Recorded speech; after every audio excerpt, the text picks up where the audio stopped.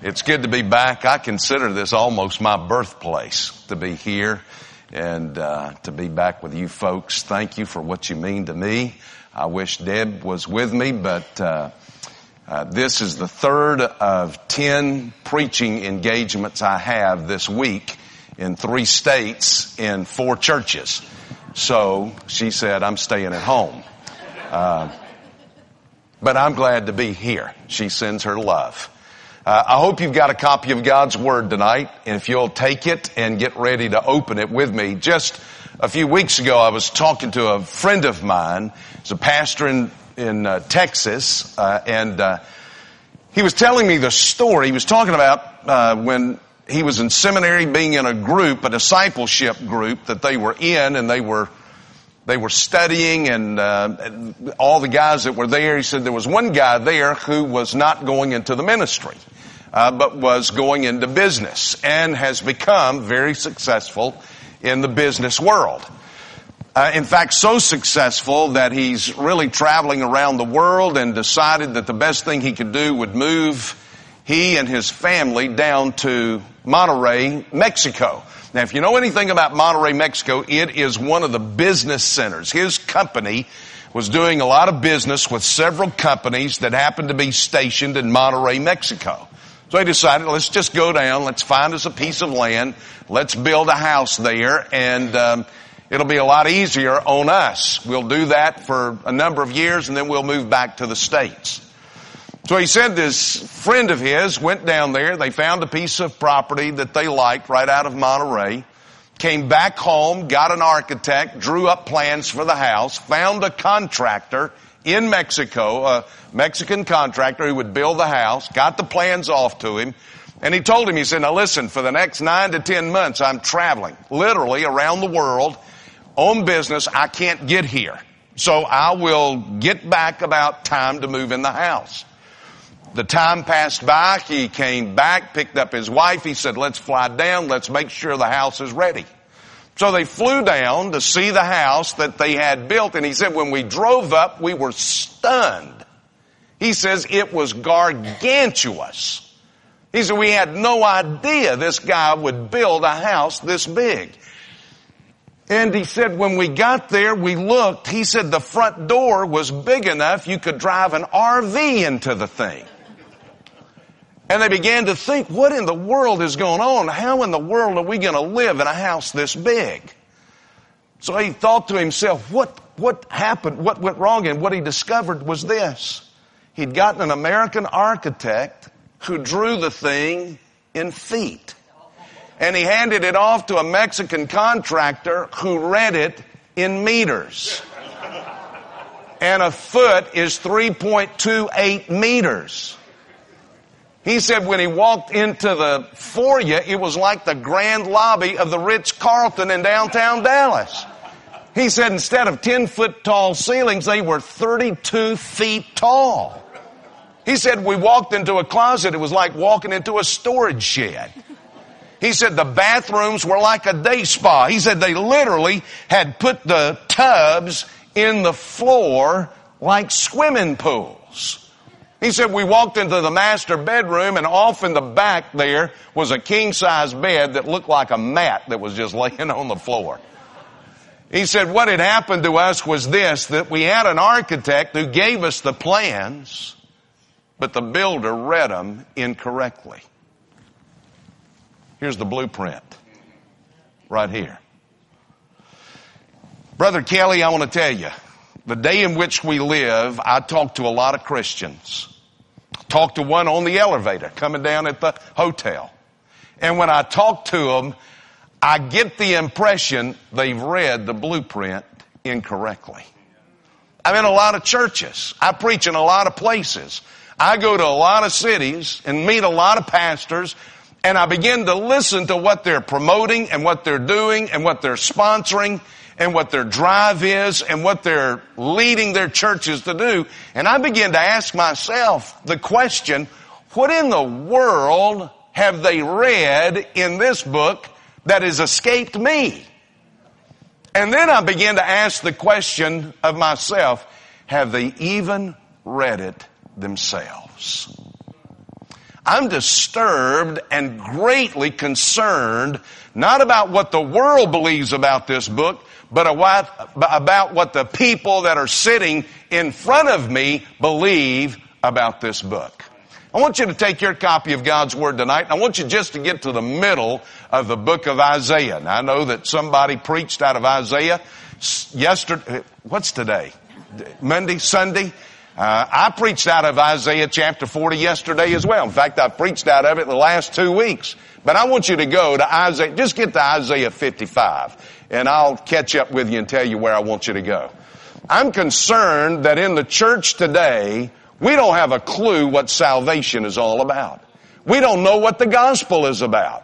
We've got an entire new generation that has grown up in a postmodern America that they don't even have a reference to the Word of God.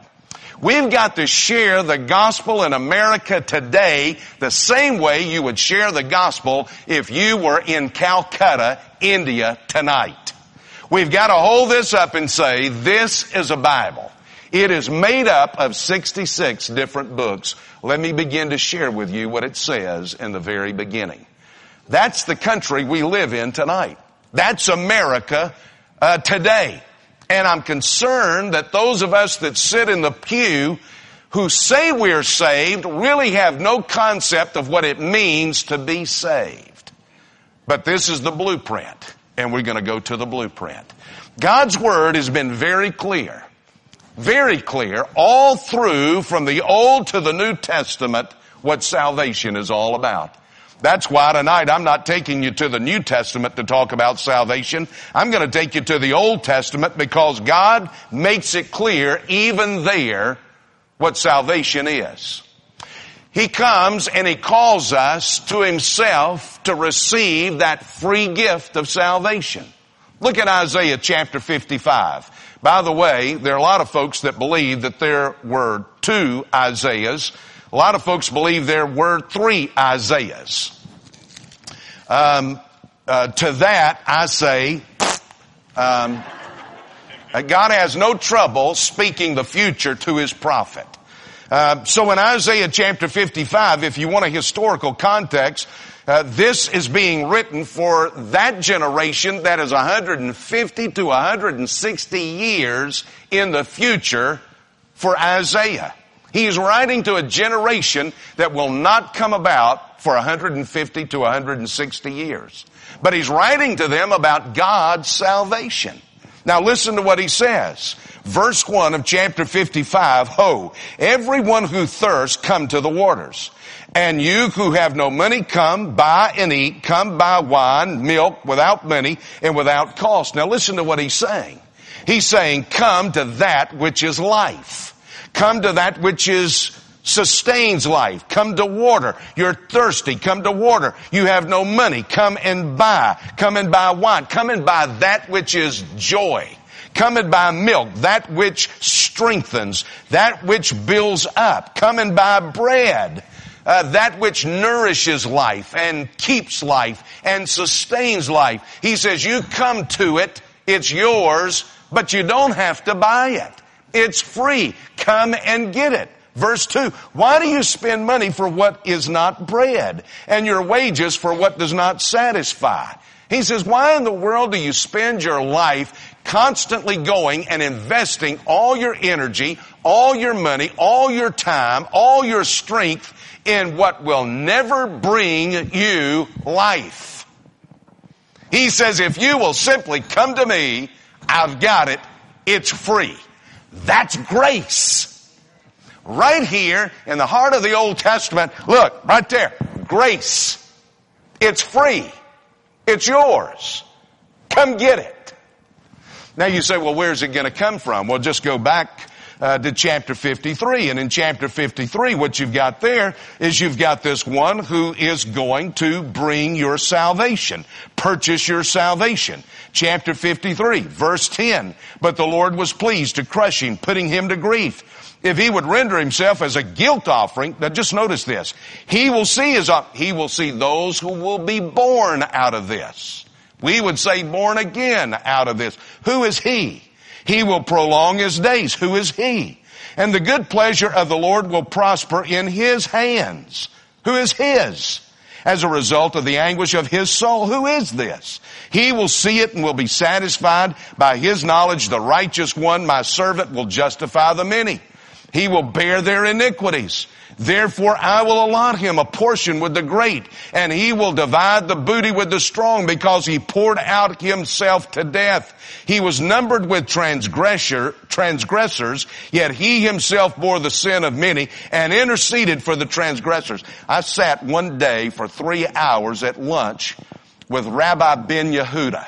That's the grandson of the original Ben Yehuda, who when in 1941 they came back, in 1946 they came back and they restored Israel, was the one who saw to it that Hebrew would become the official language of the new nation. It was his grandson who sat there, and we got to Isaiah 53 because I wanted to share with him Christ. And as I sat with Rabbi Ben Yehuda, I said, who is this? He says, it's Israel. I said, Rabbi, when did Israel die for me? I'm told that the one here died for my transgressions. That's singular in the Hebrew. Rabbi, you know Hebrew grammar better than I do, but even I know this is singular. It's not the nation. It's a person out of the nation. It's Jesus Christ. He looked at me and he said, you may be right. I said, don't count your eternity on maybes. You've got to know him personally. Where does that salvation come from? That in chapter 55 is free? It comes from this one in chapter 53 who's called the suffering servant. Well, what is that salvation? Now, I'm getting to what I want to preach. I'm going to preach in a minute. I'm getting to what I want you to see. What is that salvation? What does it mean to be saved? What is involved in our salvation? How can I explain? What am I to share with somebody that salvation is? And what does salvation do? Well, now look with me in chapter 54. And I want you to begin with me there. And we're going to look at this unusual chapter that's divided into 3 parts. It's a preacher's passage right here. It naturally divides into 3 points. And that's what I want you to see tonight. I want you to see what's involved in salvation. And what's involved in salvation is what God does with our failures, our sins. First of all, I want you to see this, that God relocates all your failures. Now begin with me in verse 1 of chapter 54. And let me explain to you what he's doing. He's going to use 3 metaphors here. He's going to speak to Israel, to whom Isaiah is writing, who will be in Babylonian captivity when this is speaking to them. And he's going to compare them, Israel, to 3 different things. The first thing he compares them to is a woman who cannot have children. Now listen to what he says. He says, shout for joy, O barren one. You who have borne no child, break forth into joyful shouting and cry aloud, you who have never travailed. Now that may be one of the oddest passages you'll ever come across if you don't understand what he's doing. What he's doing is this. The prophet under the leadership of the Holy Spirit has taken this image of the most humiliated person in his day. Now in Isaiah's day, in that time, in that culture, a woman had one use and one use only. Now listen, I'm telling you the background of this. She had one use and one use only, and that use was to give birth, not to just a child, but to a male child. That's what a woman was to do. And for a woman not to do that was seen as being absolute horror for her life. She had no purpose. She had no use. There was nothing but embarrassment and humiliation and hurt and woundedness. Do you remember how Sarah finally told Abraham, take Hagar and have a child with her. Have a son with her. How humiliating and hurtful must it be for a woman to look at her husband and say, I have listened to you for all these years talk about a child, and I can't give you one. Go to that woman and have a child with her. It must be the most desperate situation that a woman could ever be in. So Isaiah looks and he says, what is the most desperate, the most hurtful, the most humiliating situation you could be in? It would be a woman in his day who could not give birth to a child. And so he takes that, and listen to what he tells her. You shout for joy. You break forth into joyful shouting. You cry aloud. All three Hebrew verbs there are related to singing. It's fascinating. When he comes and he says shout for joy, it's literally sing for joy. Break forth into joyful shouting, break forth into joyful singing. Cry aloud, shout aloud, sing aloud. That's what he's saying.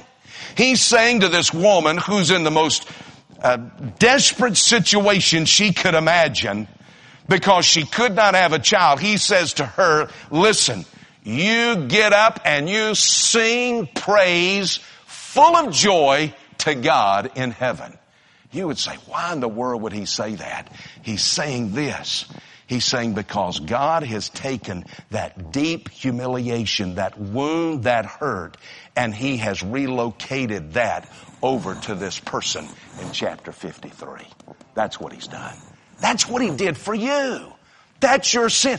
Would you like to get up here and tell us the most embarrassing sin that you've ever committed? Anybody want to get up here tonight? Do I have a witness? Anybody want to testify? Come on. Come on and tell us the most embarrassing sin that you've ever found yourself in. You think about it and you almost turn red thinking about it. You think about it and it humiliates you. You think about it and you think of the woundedness in your own heart because of that. But listen, you can stand up and sing tonight at the top of your lungs because that sin and all the other sin in your life has been relocated from your life to Jesus Christ. Now listen to what he says. He comes and he says there should be that personal expression. You ought to shout. If y'all were Pentecostal, y'all would be shouting. He says there should be that personal expression when you realize what this person in chapter 53 has done, what God has done with my sin. But then he comes, now listen, I'm speaking to the church now because this becomes corporate. He says there should be a corporate expectation. When you come to realize what Jesus Christ has done in your life and the power of the gospel, he says this. Now listen, I'm going to pick it back up in verse 2. Enlarge the place of your tent. Stretch out the curtains of your dwellings. Spare not, lengthen your cords, and strengthen your pegs. For you will spread abroad to the right and to the left, and your descendants will possess nations and will resettle the desolate cities. Now he's speaking to a nation, but there's a word there for us. He's speaking to the nation corporately, but listen, he is speaking a word to the church as well. And what he says to the church is this: don't you expect that this gospel that takes all of your sin and relocates it from you to this Savior in chapter 53 is good enough news that when people hear it, they're going to come to Jesus Christ. They're going to come to it. Then he says, why aren't you enlarging your border? Why aren't you enlarging your tent? Why aren't you lengthening your cords? Why aren't you strengthening your pegs? Why aren't you sparing not in doing what you should do as a church to make ready for those who are going to be saved? Let me tell you something, church. We don't think like that. Oh, Lord, no. This crazy preacher's in here talking about a building program already. Look, I'm just reading to you the word here. Can I take you back to a passage? I'm almost hesitant to do this, but go back with me to first. Put your finger there in Isaiah chapter 54. Go back to 1 Chronicles chapter 4 and just listen to a little prayer by a little known guy in the Old Testament. Brought up a lot of stir several years ago when Bruce Wilkerson wrote a book on this. But listen to it. Just listen to the prayer. I'm not going to make anything out of it, but just listen to it. Now Jabez called on the God of Israel, saying, "Oh, that you would bless me indeed, and enlarge my border, and that your hand might be with me, and that you would keep me from harm, that it may not pain me." Did you hear what he prayed? God, that you would bless me and enlarge my border, and that your hand be with me, and that you keep harm from me. You ever prayed that? Let me ask you this. Have you ever prayed this for your church? You ever prayed for God to enlarge your church? Well, no, we don't want anybody else in our class. Well, pray that he'll enlarge and start another class then. Huh? Are y'all all right? Do you ever pray this for your church? I do. When I pass churches, driving like I did today, and I'll go past a church and I'll look at it and I'll say, Lord, if they're honoring you and preaching your word, enlarge that church. Grow that church. And bless that pastor. Do you ever pray for God to keep harm from your church? You ought to be praying that right now for your pastor. You ought to be praying that for your church as a whole. Every church that's represented here. People ought to be praying for their church. God, grow the church. God, grow it. Do you know the biggest problem in the church today is that the staff is spending all its time keeping the current congregation happy. So we can't do anything else other than keep the current congregation happy. Amen.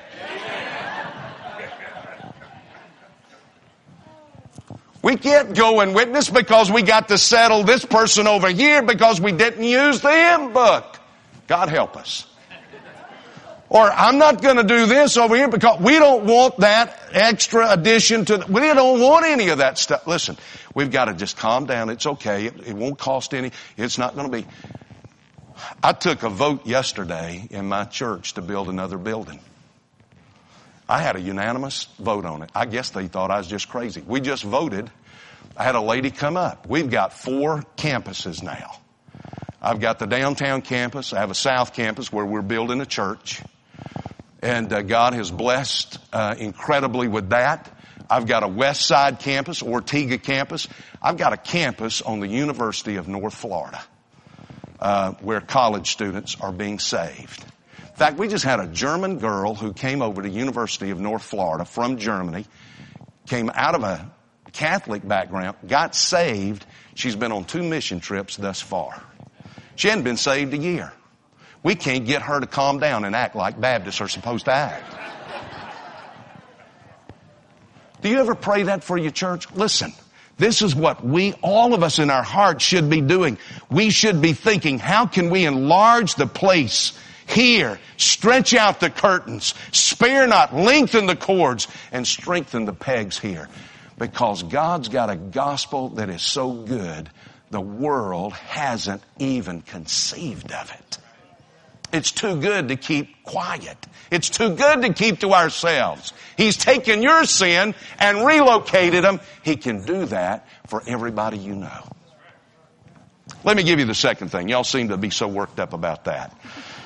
Let me just kind of move on in the text. Well, listen, this is what he's going to do. He also reconciles your failures. Now, we talk about reconciliation.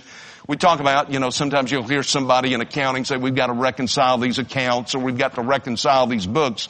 But let me tell you, reconciliation generally deals with people. And so he comes now, and there's a different picture of Israel. No longer is she a woman who cannot bear a child, but now she is a woman who's been unfaithful to her husband. Now, folks, this is the Word of God. And let me just tell you what God says to her. And he says, this is your sin. You've committed adultery. He says, for a brief moment, verse 7, I forsook you. He said it was as if I walked in and opened the door and there you were in the arms of someone else. And he said, at that moment I forsook. I left. I got in the car and I drove away. He comes in verse 8 and he says, in an outburst of anger, I hid my face from you. I said, I don't ever want to see you again. I don't ever want to look at you again. I don't ever want to meet up with you again. Now, folks, let me tell you something. Do you understand that that's what your sin is like before a holy God? You see, we think our sin is so anesthetic that it is, we sin clean, don't we? Our sin is real clean. It's neat. You really can't compare my sin to somebody else's sin. Listen, let me tell you something. The Word of God says in James, if you keep the whole law and offend it in one point, you're guilty of it all. That's the Bible says that. You're guilty of it all.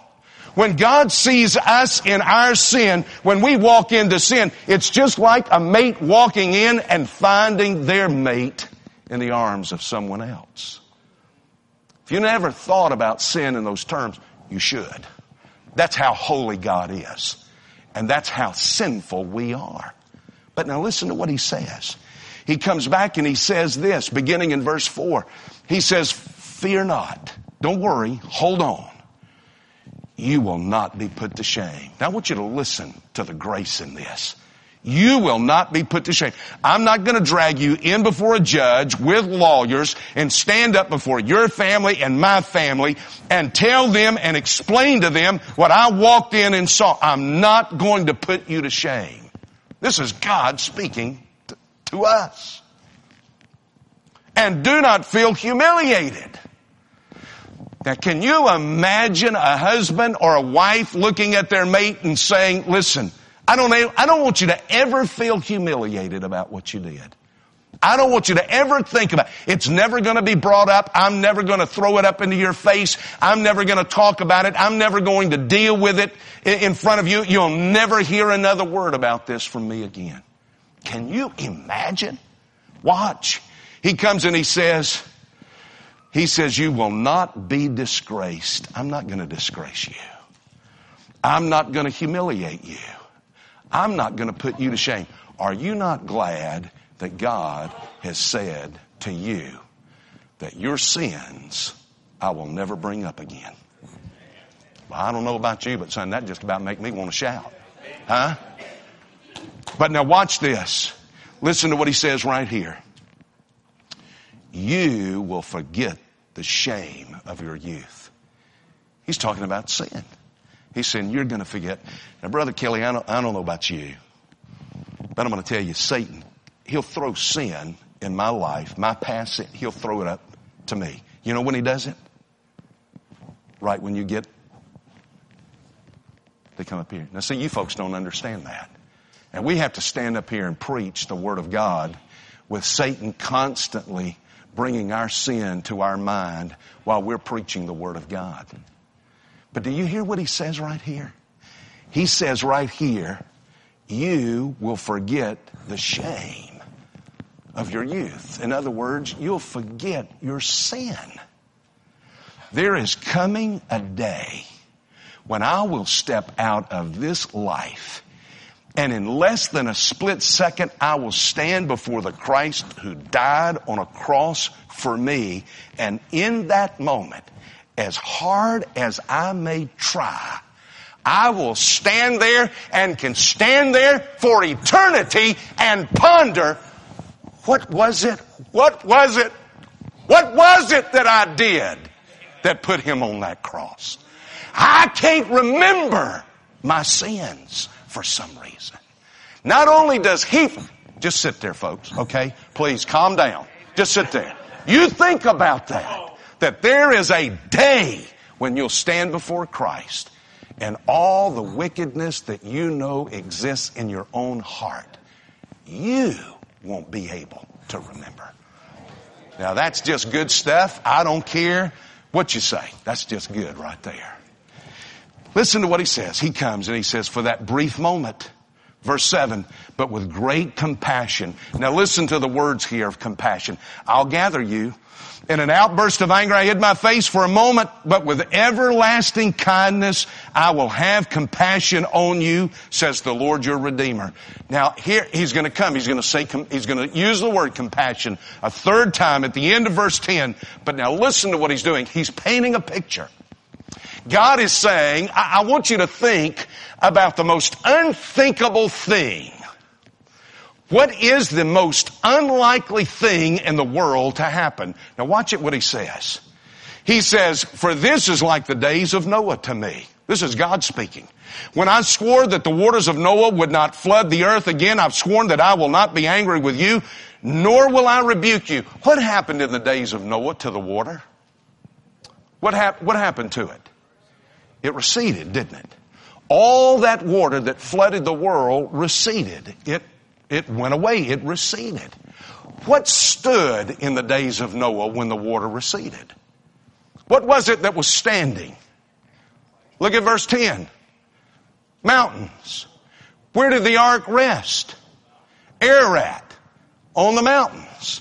Now listen to what he says. He says in the days of Noah, what receded was the water. Verse 10, for the mountains may be removed and the hills may shake. He said there may come a day when the mountains will recede like the waters did in the days of Noah. Who would ever think of that? Never would you think of something like that. You mean to tell me that mountains could recede? They could just melt. They could just dissolve like water and just recede away? He says that might even happen. But he says, let me tell you what will never happen. He says, my loving kindness will not be removed from you. Amen. I'll never take my love away. God doesn't sit in heaven with a divine bouquet and say, I love him not. I love him not. He loves you. He loves you. His love is there for you. And what he does is he comes and he reconciles all your failures. I don't know if you read, it had happened just a few weeks ago. There's a guy down in Corpus Christi, Texas. I've just lost a family. He's a Navy pilot, and they've just moved from our church from Jacksonville to Corpus Christi. And I was looking at this article. I'm going to give him a call and say, hey, this wasn't you. There was a guy that went to work on an ATM machine. Now, I'm not talking about one of those little things that you see in the grocery store. I'm talking about the big ones, the multiple big room. They've got that big vault on the thing.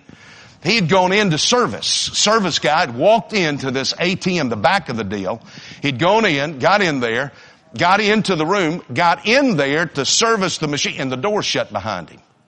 Now the key that he had is no good on the inside. It only works on the outside. You don't need a key on the inside to get to the out. Well, I guess you do. I guess they discovered that. Well, he got in there and the door shut on him and he could not get out of the thing. Now he's in a vault, so he's screaming at the top. This is not Barney in the little Mayberry, vault, and they can hear him on the inside. He's in a genuine vault and nobody can hear him. He's in there and he discovers, I've left my cell phone in the car. He's stuck in this vault and he looks around and he thinks, what can I do? All he can do is he's got little scraps of paper and he's got a pen and he writes a note, please help me, I'm stuck in this vault. And he puts them out through where you get the little receipt that shoots out, He sticks them out through there. And do you know what people do? They laugh at it. They think it's a joke. And for hours the guy is stuck in this vault. And the people are simply laughing at his plea for help. Let me tell you tonight, that's where somebody here tonight is. You're locked in a vault of sin. And the world simply laughs at your predicament. God comes and he reconciles you to himself. And if I had another 30 minutes, I'd talk about how the fact that Paul says, since we've been reconciled to God, we have what now? The ministry. Some of y'all need to be reconciled to one another tonight. Isn't it sad when you find that judges from the outside of the church have to come in and intervene between Christians? Because the Word of God says if you are saved, part of your salvation means you are reconciled to God and you are reconciled to each other. I don't need anybody to reconcile me to somebody else that's in the faith. God's already done that. I'm going to hit a point here in a moment and y'all going to stand up and shout. So I'm going to keep preaching till you do. Here we go. Let me give you the third thing here, and the third thing is this, is listen. God replaces your failures. Now let me get to the last, and he's going to use a third picture here, and the third picture is that of a city. No longer a woman who could not bear a child, a woman who was unfaithful to her husband. But now he comes and he speaks to Israel as if she's a city, because Isaiah is writing to those Jews that would leave Babylon, or really it's Persia at that time, and they go back those 800 miles to the city of Jerusalem, which is totally, completely destroyed. All you got to do is pick up the book, Nehemiah, and read the first chapter. And you'll see the generation that Isaiah is writing to right here. They leave Persian captivity, which had been Babylonian. They had been in Babylonian captivity. The Persians overtook the Babylonians, and here are the Jews stuck in the middle of all of that. 70 years is accomplished according to the Old Testament, and God, through Cyrus, God can use a pagan king. I just came from the White House. I won't say anything else. I did. I was at the White House last week. They asked me to come. Anyway, what are we doing? Here, Cyrus says to the people of God, because God's using this pagan king. And he says to Cyrus, let these people go. And Cyrus lets the Hebrews go back to Jerusalem. They go back to Jerusalem and they find it destroyed. Utterly destroyed. The temple is gone. The walls are gone. The gates are burned. It's Nehemiah chapter 1. And listen to what he says. He says, you feel like that city. That's what you feel like. He says, O afflicted one, verse 11, you're storm tossed. You're not comforted. I don't have any doubt that I'm not preaching to folks tonight that you feel like that's exactly where I am. I feel afflicted. I feel like I've been wounded. Not only that, but I feel like my life is being thrown from this side to that side and back to this side again. And I can't be comforted. No one can comfort you. Nobody can speak to you a word that seems to be a comfort to you. And so the prophet comes and he says two things. God replaces that. That's what salvation. I'm talking to you about salvation. What is salvation? God has relocated all your sin. He has now come to the place where He has reconciled you with God. And now He comes and He replaces all your failure, all the brokenness, all the hurt, all the woundedness in your life. He comes, and this is the first thing that He does right here. He says, I am going to take your devastation and I'm going to rebuild it with my wealth. Whatever it is that has devastated you, God says, I'm going to rebuild your life. Verse 11, behold, I will set your stones in antimony. You know what antimony? Antimony is it's a metallic mineral that is like a semi-precious ground up stone. In other words, let me read this and tell you what he's saying. I'm going to set your stones. I'm going to rebuild your life. I'm going to build your house. I'm going to rebuild your house. Your stones I'm going to set. The mortar is going to be antimony. There's a guy who just bought a Rolls Royce. Rolls Royce vows that it has the blackest paint to put on a car of any car company in the world. That it is absolute black. And they'll take one of those $500,000 Rolls Royces and they will spray paint it. Well, there was a guy who ordered one and sent them 1,000 diamonds to crush and to sprinkle in that paint so that when they spray painted that car and they brought it out into the sun, it would just sparkle all over. Now, can you imagine that? That's what God says He's doing with your life. He says, I'll take the blocks of your life, and He says the mortar is going to be pure antimony. It will be precious stone. He says, I'll rebuild it. Stop trying to rebuild what only God can rebuild. We try to put all of our lives back together and all the pieces of life back together.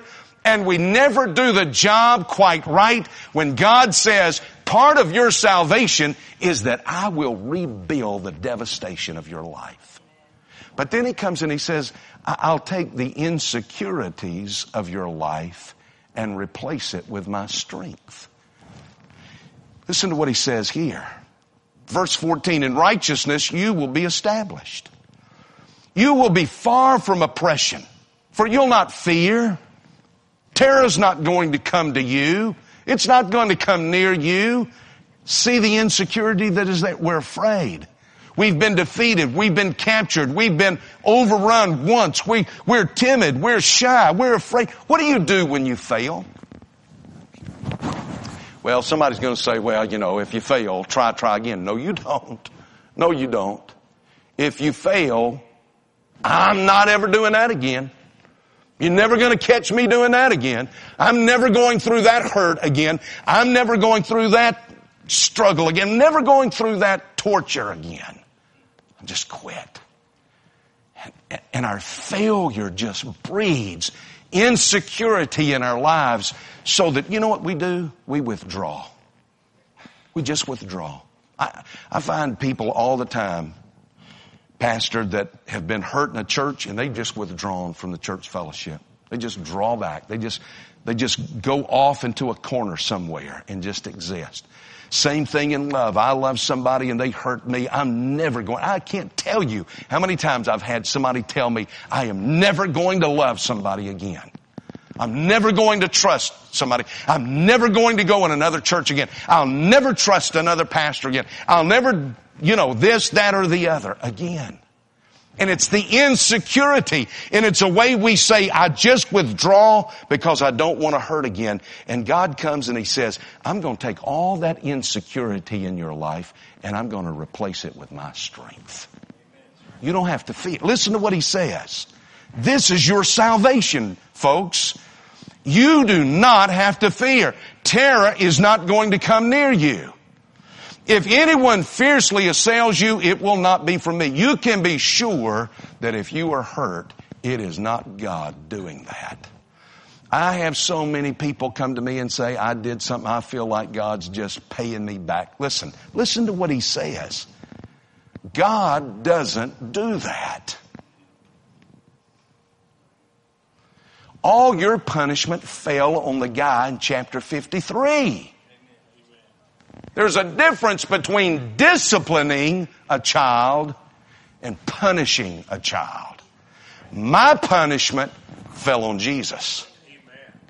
He comes and he says to you, whoever assails, it's not from me, because I myself, now listen to this, have created the smith who blows the fire of coals and brings out a weapon for its work. Did you hear what he just said? He says, for every one of you that have trusted me, I have had a weapon made specifically to protect you. That's just good. God's got something to guard your life with. And he brings out this weapon for its work. I have created the destroyer to ruin. No weapon that is formed against you will prosper. Even if it is a Baptist tongue. That's a little loose translation. But look what it said. And every tongue that accuses you in judgment, you will condemn.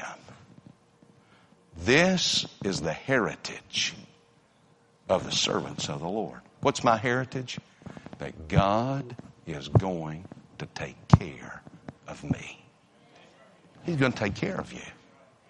No matter what comes against you, no matter what happens in your life, God ultimately has the final say-so over it. Now, folks, do you see what I've done? I've tried to show you God's grace in the Old Testament. It's free. It came through this person in chapter 53 who's the suffering servant who went and paid for our transgressions. He went and did that. And in doing that, what that means in my life is this. He has relocated all my sin, all my guilt, all my failures over to Jesus Christ. He has reconciled me to God, and now he has replaced replace the brokenness in my life, my broken heart, my broken mind, my broken whatever it is. He has replaced it, and He has come and He has assured me that I don't need to be insecure anymore, because His strength is my strength. Now, I told you a moment ago, now listen, where are you going to get that? Isn't that good news? You know anybody that would benefit? Did it benefit you? Well, then let me tell you, you know somebody else it'll benefit. And who else is going to do that for you? I got a week and a half ago, Debbie comes in, she said, the White House has contacted you and they want you to come. And I sat this past week in the seat of power. Not me, but I sat there where the seat of power is. I looked down on this wall, and there was a famous portrait of a young George Washington. I looked on this wall over here, and there was that famous bust of Thomas Jefferson. And I sat there in that place, and I thought, what good is all of this apart from Jesus? No matter what they can do for me, no matter what they offer me, what good is any of it without Jesus? It can't save me. It can't rebuild a broken life. None of that. That's our gospel. That's what you and I have got to understand, because that's the gospel we are to take to this world. I don't know if you heard, but week before last in Panama City, on the other coast of Florida, unusual event took place. We got a video of it. I want to show you right here. There were two boys that went out, got off about 100 yards out. Their mama sees them, and like a mother, she looks at them, and she's come back in, and they're kind of panicked. You're going to see it here in a minute. Right there. You see those? Stop it right there, guys. Can you stop that? Well, those guys that were out there, there were about 10 of them out there. Those two little boys were out there, and their mama, Roberta Ursary, told them, come in. And the boy, she could tell they were panicked. They were caught in a riptide. And so she realizes what's happening. She takes off out there to get those boys. When she takes off, here comes several more family members until they get about 6 of them out there. With the two boys, they've got 8. They are all trapped in the riptide. 2 men on the beach see what's happening. They take off out there to get them. All 10 of them get caught in the riptide. The people standing on the shore are watching this, and there are 10 folks that are struggling to stay afloat, and they're going to go down because they're not going to get out that riptide. And then all of a sudden, look at what happens. Can you stop it right there again? They start making a human chain. Now, they didn't walk up and say, well, now tell me, did you graduate from the University of Virginia or Virginia Tech before I get in this line? Are you white or are you black before I get in this line? What's your salary? What's your socioeconomic level before I get in? What kind of house do you live in? What kind of car do you drive? They didn't do that. They all just got together and decided we're going to form this human chain. You can roll it now and watch. Here they come. They start pulling them all in right there. And they pull those 10 people in. Not a single one of them drowned that day because of that chain. Do you know what that chain is? That's you. That's this church. That chain is the church. We are the chain.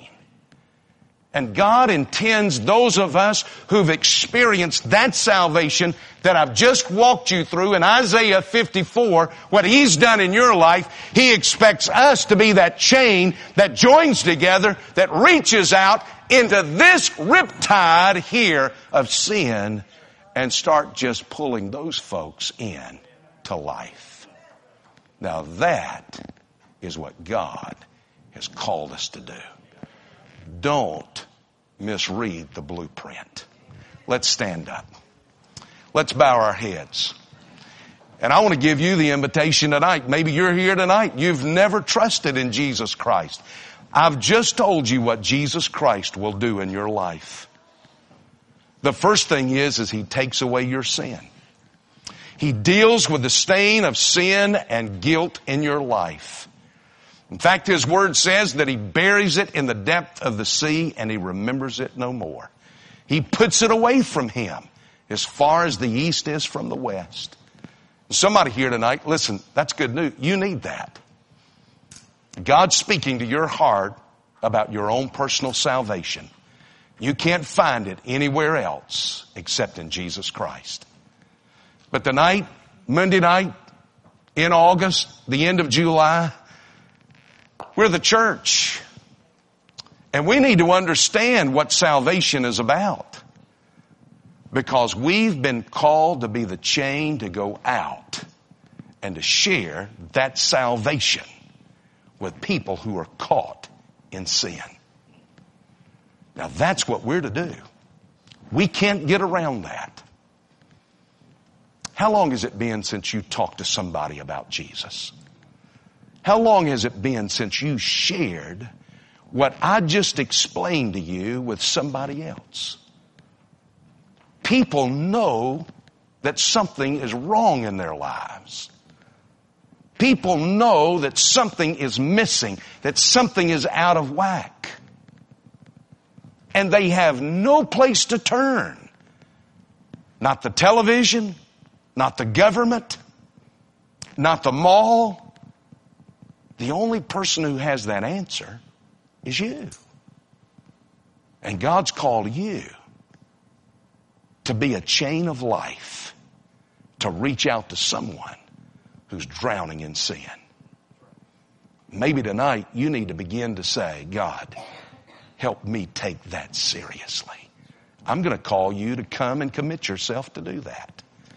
To say, I'm praying for my church. I am praying for God to enlarge and grow our church. For God to keep harm away from our staff, and God to keep harm away from our congregation.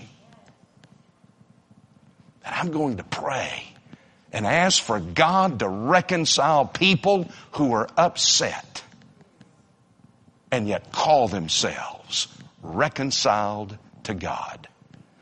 Father, in these moments, as we have just a few brief moments of invitation, do what only you can do, for we pray it in Jesus' name.